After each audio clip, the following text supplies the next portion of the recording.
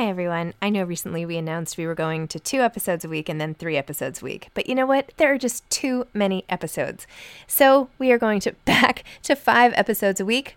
Still a reduction from 7, but there were just too many interviews scheduled, and I didn't want to make all the authors wait for too long. So I hope you can keep up with me. Listen to 1 a week as you're on your way to work or on your way home or putting your kids to bed or whatever it is you're doing. Moms Don't Have Time to Read Books, now 5 times a week. Ryan Reynolds here from Mint Mobile. With the price of just about everything going up during inflation, we thought we'd bring our prices down. So to help us, we brought in a reverse auctioneer, which is apparently a thing. Mint Mobile Unlimited Premium Wireless. How to get 30, 30, bit to get 30, bit to get 20, 20, 20, bit to get 20, 20, bit to get 15, 15, 15, 15, just $15 a month? Sold! Give it a try at mintmobile.com/switch. $45 up front for 3 months plus taxes and fees. Promo rate for new customers for limited time. Unlimited more than 40 gigabytes per month. Slows full terms at mintmobile.com. Mom deserves better than a drugstore card. This Mother's Day, surprise her with a truly special personalized card from Moonpig. Add your favorite photos, a heartfelt message, and we'll even mail it for you the same day, all for just $5. From mom to grandma, we have something to celebrate every mom in your life. Every mom deserves a Moonpig card. Get 50% off your first card at moonpig.com. Moonpig.com. There's never been a faster or easier way to start your weight loss journey than with PlushCare. PlushCare accepts most insurance plans and gives you online access to board-certified physicians who can prescribe FDA-approved weight loss medications like Wegovy and Zepbound for those who qualify.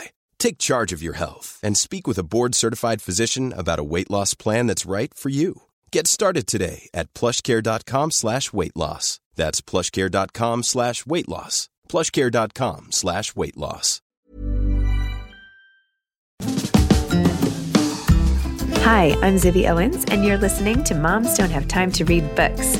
This 30-minute podcast features a new author interviewed by me every single day, 365 days a year, for about 30 minutes. I am also the publisher for Zibby Books, which publishes 12 books a year in fiction and memoir. Our books are already out now, and you can check it out on zibbybooks.com. And we have a magazine called Zibby Mag, where we have lots of wonderful essays and lifestyle features. That's at zibbymag.com. We have classes at zibbyclasses.com. And I recently opened a bookstore in LA called Zibby's Bookshop at 1113 Montana Avenue at 11th Street in Santa Monica. I hope that you are able to enjoy some of our other offerings. But this here podcast is the basis of all of it and started in 2018. And no matter what I do, this is basically my favorite thing. Enjoy.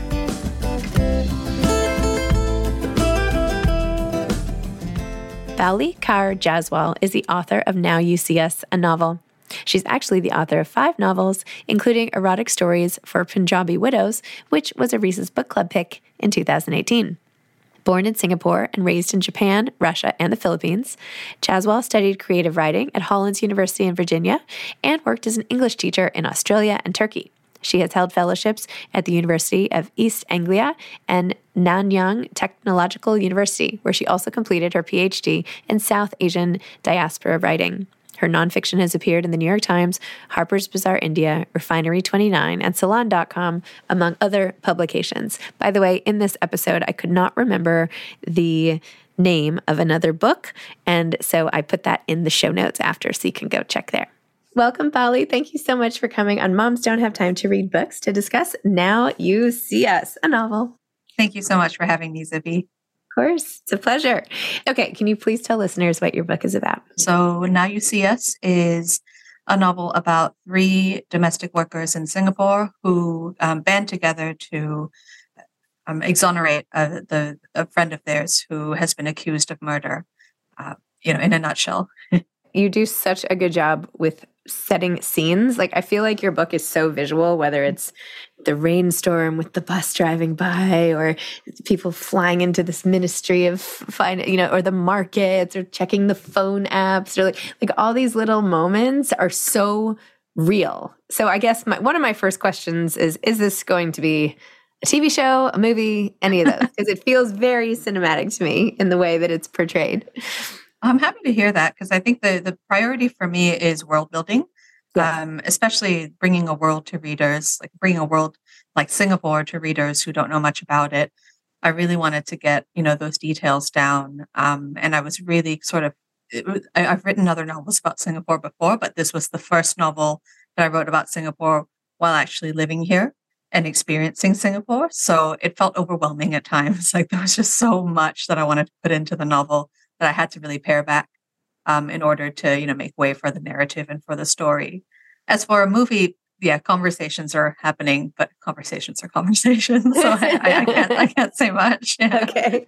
Well, I feel like it would be really great because, I could just see it so well. And I haven't been to Singapore, so I feel like this is one of those books that really like took me somewhere, like if you want to go to Singapore. But of course, this is like a lot of different parts and a lot of different worlds and social strata and all of that. And each character I felt like so sympathetic towards, whether it was like, what's her name? Dora Lee, who like comes in all, looking all nice with her skin tight outfits, but then gets totally, she's like the rebel character, basically like, okay, I'm going to do what I want. Yeah. And, Cora is sort of like the older, more experienced, hiding secrets of her own from the past. And it's all so interwoven and awesome. I read that you did just so much research tell me all about the research that went into it, not just in what Singapore is like, but also this culture of staffing and help and all of that. So I suppose the basis of my research, the road into it was that when I was 16, my family actually moved to the Philippines. So we lived there for 3 years. And we moved there from Singapore, where I'm from. And there was a very controversial case here of a domestic worker from the Philippines who was executed in Singapore for murder, for murdering her employer's child and another domestic worker. And growing up here with only one source of media, which was state-run media, and very little internet at the time, I just, wholeheartedly believed that story. Everyone did. And then we moved to the Philippines. And anytime someone asked us where we were from, we said we're from Singapore, people would say, oh, your country executed an innocent woman from our country. And I heard just a whole different side of that story. So that was really where the spark began. It's strange to say because that was, that's over 20 years ago. But that was really a moment for me where I understood that there are different narratives about one thing depending on where you are, and depending on who has stake and who has control over that narrative. So I think the backgrounds of these women and the sort of the circumstances that lead them to come to Singapore, that was all. Those narratives were very much part of my formative years growing up and living in the Philippines. And then, of course, writing this novel over 20 years later, I needed to sort of confirm some of those narratives and update some of those narratives and actually speak one-on-one with women to make sure that I wasn't just sort of hearing stories, and writing a novel based on details, really interesting anecdotes that I had heard rather than, experienced and witnessed. So I contacted a number of domestic workers, some of whom I knew through various sort of writing groups in Singapore. And then, once you speak to one and, you say, this is what I'm writing about, they contact their networks and they start sharing. And so I had quite a few people to speak to. And I also spoke to a domestic worker in Saudi Arabia, a couple of them actually, several years ago, before I even knew that I was going to write this novel, because it was just such a topic of interest to me that I just knew that I just wanted to know about their worlds and their lives. You should, oh my gosh, now I'm forgetting the name of it. If you haven't already, I'm going to put you in touch with this author. She wrote about this, but in India, and it's like 10 linked short stories, some of which are from the point of view of domestic workers, some from the employers. Oh, I'd love to read that. I will think of it, but I feel like the two of you should be in conversation somewhere. I mean, I will. Yeah. My brain is not working so well. It'll come to me. Give it time to like swirl around. Okay. All right. Wait. First of all, why did your family move around so much? And how did you end up in Singapore to begin? Like, tell me your family story a little bit. Well, so my family is Singaporean. My mom and my dad was born in India, but he moved here when he was 3, so very Singaporean. My mom was born here. And my dad's job for the government, Singapore government, just required us to move quite a bit. So it was sort of fortuitous that we ended up in the Philippines, and quite quite an interesting time of conflict between two countries. Interesting. When you wrote from the point of view, there was one scene you had with Miss Elizabeth, or Ma'am Elizabeth, I should say, and Cora, when she's basically not asking Cora to do much of anything and wanting her to just accompany her to places and, bring her to the good hospital versus the hospital she's supposed to use and all that. And there's this moment where Cora's like, listen, you think you're being nice, but you're actually putting me in this very awkward position. And people are looking at me sideways. It's making me feel uncomfortable in my own community. Like, you're not being nice, just like cut it out kind of thing. Tell me about that moment and how did the domestic workers you spoke to feel about that? Did that come from somewhere? Did you make that up? I found that to be very powerful. I think that most of what happens between Cora and Ma'am Elizabeth came from, firstly, my desire to showcase what it's like to have a nice employer, a good employer, because there's another employer in the book who's absolutely awful. We hear a lot of those stories here, unfortunately. And with Ma'am Elizabeth, I wanted to show, the other side of things, but also to show that the other side also comes with its complications and its complexities, and that a lot of domestic workers want boundaries and they want to, draw a line between yourself and them.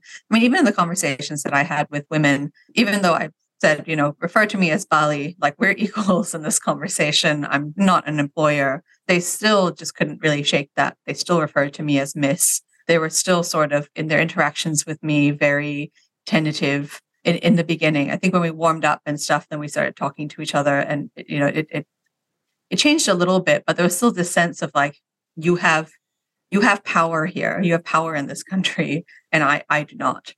So that said, though, they were very honest, and I didn't feel like they were holding back much when they started talking about what they've been through in Singapore. Did you have domestic workers yourself growing up or now?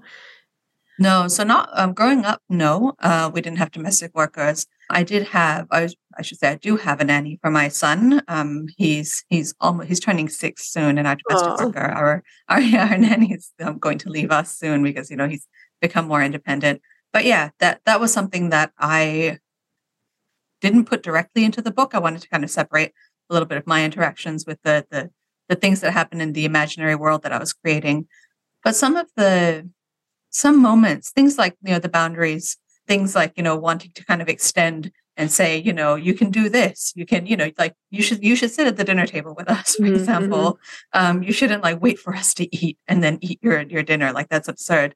She got quite annoyed about, she was kind of like, no, this is what I'm going to do. And we decided to just let her set the boundaries, and just, say, okay, you know what, whatever it is that makes you comfortable, you decide on what those are. And we'll just leave it that way, because I felt a little bit like the Ma'am Elizabeth sometimes, wanting to sort of overreach in my effort to not be like the other employer, like the Mrs. Fan, right, that you hear about. Yeah.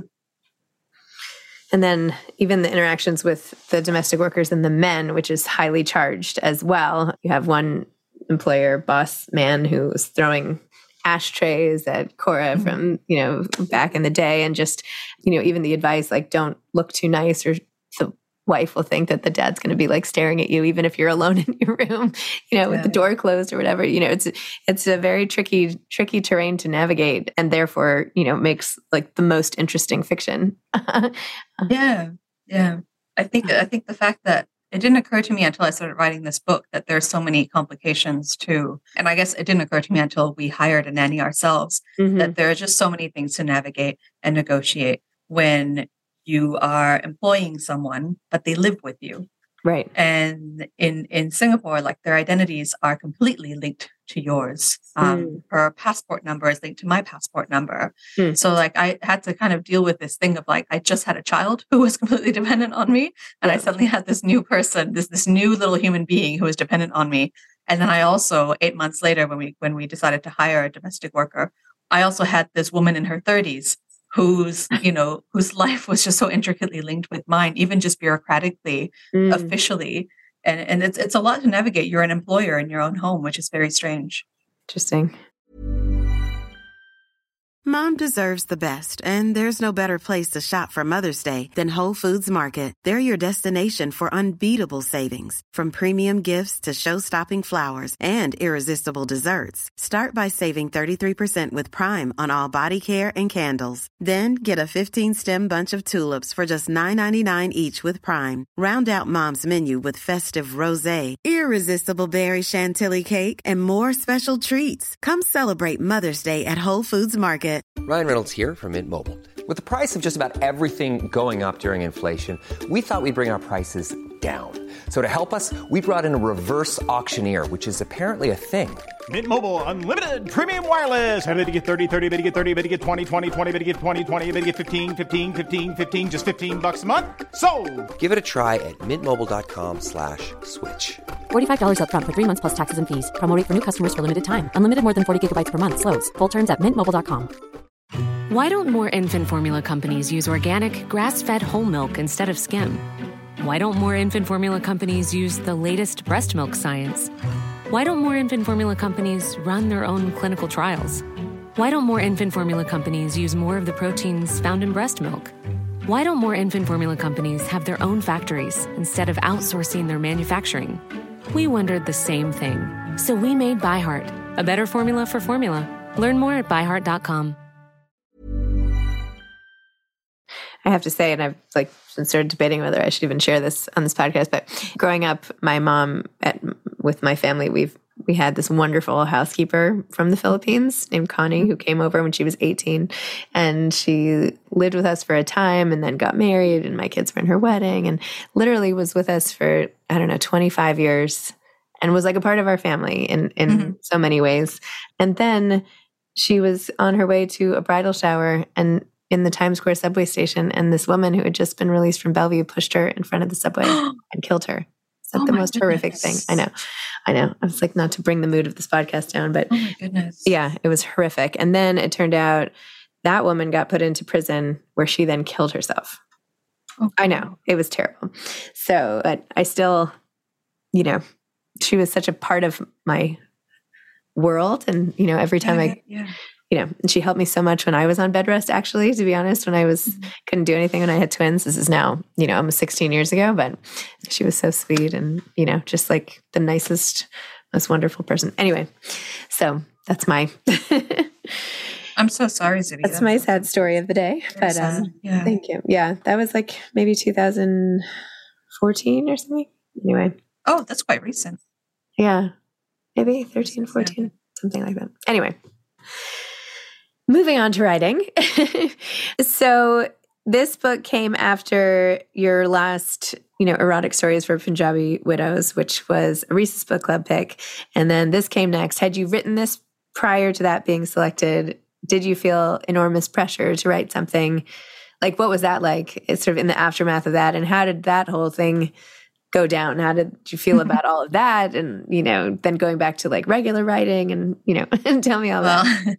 I'll have to correct you there. Okay. There's a book in between. I'm so sorry. This one. That's okay. So Erotic Stories came out in 2017. And 2 years later, my novel, The Unlikely Adventures of the Sherville Sisters, came out. That was kind of the second part of a 2-book deal. And part of the reason we hired a nanny was because I couldn't cope. I had a newborn and I couldn't cope with meeting this deadline. And then, so it's been a couple of years since that novel came out. The Reese's Book Club pick was just massive for the novel. It was published in the UK first, and then there was a deal between the UK and the US. So it was always meant to be released in the US, but something about Reese Witherspoon holding it up and saying, you guys should read this book, really boosted it and really created this audience that then, wanted to hear more and wanted to read more, which was just every writer's dream. So with the follow-up book, I got to have that. I did have the idea for this novel a long time ago. Like I said, that pivotal moment when I was a teenager, I think made me think, even though I didn't know then that I would write novels about anything, I did think this is something special has happened here. Like something that has opened up my world a little bit more has happened here, and I want to hold on to it. And for years after that, I would come back to this idea of like, I'd like to tell the stories of people who work in other people's homes. And I'd like to tell this, I think that the story of that epiphany, that realization that, that someone who is cast as guilty in one place or by one group of people can be completely innocent by another group. So I'm thinking that, but it wasn't formed yet. And I'm really glad that I didn't push myself to write it as a follow-up to Erotic Stories for Punjabi Widows, because I think that it would have been under-researched, quite sort of melodramatic. I think it would have followed a lot of the, it would have followed the line of a lot of the narratives that are out there about domestic workers. And there seem to be only two they're real kind of binary narratives. There's either they're villainous, they're here to take advantage of you, and you have to watch them all the time, or like they are these noble, women who sacrifice all and are complete angels. And I just, the complexity and the nuance between those two things, the fact that like Donita, for example, her character, she is unapologetic about being, quite sexy, and she doesn't fit into this angelic role of sacrificing everything. They have selfish moments. They have moments where they lose their temper, or where they sometimes, are dishonest. And I wanted to kind of put all of that in there to be like, these, it seems so simple, but like the domestic workers are human beings, and, and there's a great deal of nuance, and there's a great deal of, there's a whole lot of spectrum, I suppose, when it comes to morality, depending on the circumstances that you're in, and what do you have to do to survive. And it's just not as simple as those two really kind of black and white narratives of what we know about domestic workers. So I'm quite relieved that it took a longer time to write this book. And that, not just a complication between people, but at least in this book, and I don't know if this is actually the case, that you actually have to go somewhere and have them released from your employment. And, it's a whole, it's like the DMV type of situation, like as if you need to register a new car. I mean, it's like ridiculous. So I shouldn't say ridiculous. It is the way it is. It is. It's pretty ridiculous. I mean, another narrative that we hear all the time here, and that I see in a lot of kind of ads and messages that I get from the government here, like, there'll be a campaign, and sometimes it looks really well intended, and I think it is, but it'll be like, make sure that your domestic helper is getting rest days, and make sure that, you are looking out for her mental health, things like that. But then there's always this underlining that right after that, it's like, because she'll be able to work harder for you then, and she'll be able to do more for you. It's like they're really, really seen as these productivity machines. Like when we first hired our nanny, there was a time when I went to the supermarket one day, and I got into a conversation for some reason with someone in the checkout line who was wondering why I was buying a particular brand of sort of a powdered drink. And I said, my helper said, my helper likes this one. And he looked really confused that like she had put something on the shopping list for me to get for her.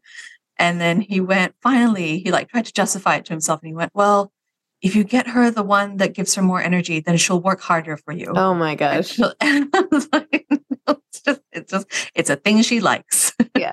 Like, why not just do the thing for someone for the sake of doing it? Like, it doesn't all have to lead back to, well, this will, this will then make me more productive. This will make our nation more productive. Well, I also think, with so much spotlight right now on privilege and differences and wealth and all of that, to have a narrative like this is really very important, especially now. And the nuanced way in which you did do it was really wonderful. And I don't know if there's how you feel about, acknowledging privilege and all of that, but if you wanted to speak to that at all. Yeah, I think it's interesting to read or to see the reactions and the way as well that the book is sort of marketed in the US, because I think there's this perception, and certainly in the US, like and in England and in most sort of Western countries, I think you only really have help at home if you are quite privileged and you do have that wealth. Whereas in Asia, it's quite different. The way that the systems are here are just different. There's an economy of scale that makes it quite mutually beneficial for women to come from Indonesia and the Philippines and earn in Singapore dollars and then remit those earnings back. There's also the fact that like we don't have the same sorts of structures that, how do I say this? We just don't have, we don't have flexible working, for example, or we don't have it as much. Mm-hmm. So like your boss is riding you to work all the time. And as a result, like, you have to go back to work after maternity leave. There's an assumption that someone is there looking after the kids. There's an assumption that someone is there making the meals. And because of that, because everyone's got that, then it means that you can stay longer at the office. So there are things like that. There's a huge fear as well that people have of taking time off, to be with their kids, like taking their kid to the doctor or something. All of that gets eliminated if you've got someone at home. I mean, you know how it is with kids; they get sick all the time. I have one in the next room. I'm sure you always. Yes. There's always like the rotation thing, like right? There's always someone. Yeah. Yes. You don't even know. I think even for the people who are like, I won't have a domestic worker, like for whatever reason, like I don't have the space, or I don't have, I just don't want my privacy intruded on like that or anything. It ends up being the default way of getting on with your life and getting back on that treadmill, because there are just not many options for pulling your kid out of school and staying home with them and working from home. Like we just don't have those sort of employment protections in the same way. Yep. I forgot what your original question was. Okay. Did the book come out in Singapore or the Philippines or the Philippines?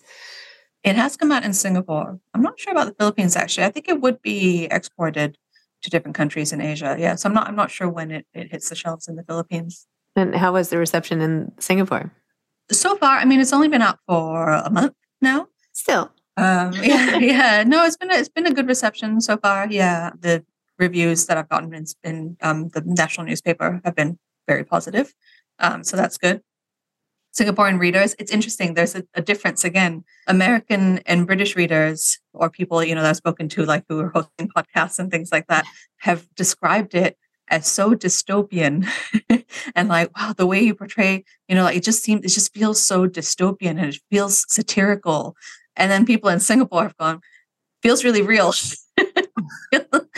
feels very much like the world that we live in. So I don't know what that says. Interesting. It doesn't feel that satirical when you're here, I don't think. Oh my gosh. Wow. So what are you working on now? I am just working on having some rest. I do have like the beginnings of some ideas about a novel, but it's really early. I'm not sure how much I can say because I really don't know if I'll commit to it. But yeah, I'm still writing. That's the thing. Sounds good. What are some of your favorite things to do when you're not writing? Like, what do you like to do on the weekends?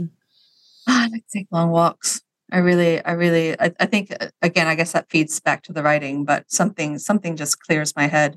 Movement, something about movement just kind of does something to my sense of creativity or just my sense of groundedness. And then I also just like hanging out with my kid, going swimming because it's so humid and hot in Singapore.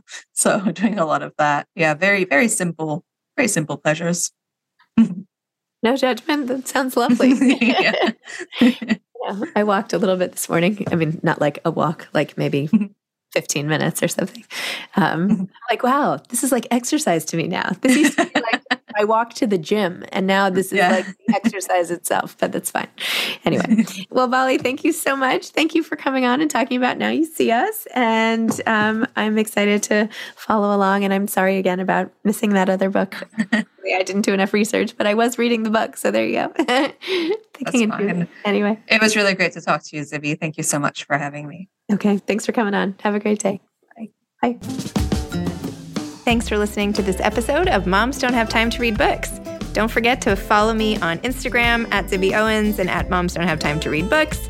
Also sign up for my newsletter at zibbyowens.com and sign up for my virtual book club and meet lots of authors on Zoom every other week. Thanks so much to Steve and Ryan at Texture Sound for the sound editing. And thank you to Morning Moon Productions for providing this fantastic intro and outro music.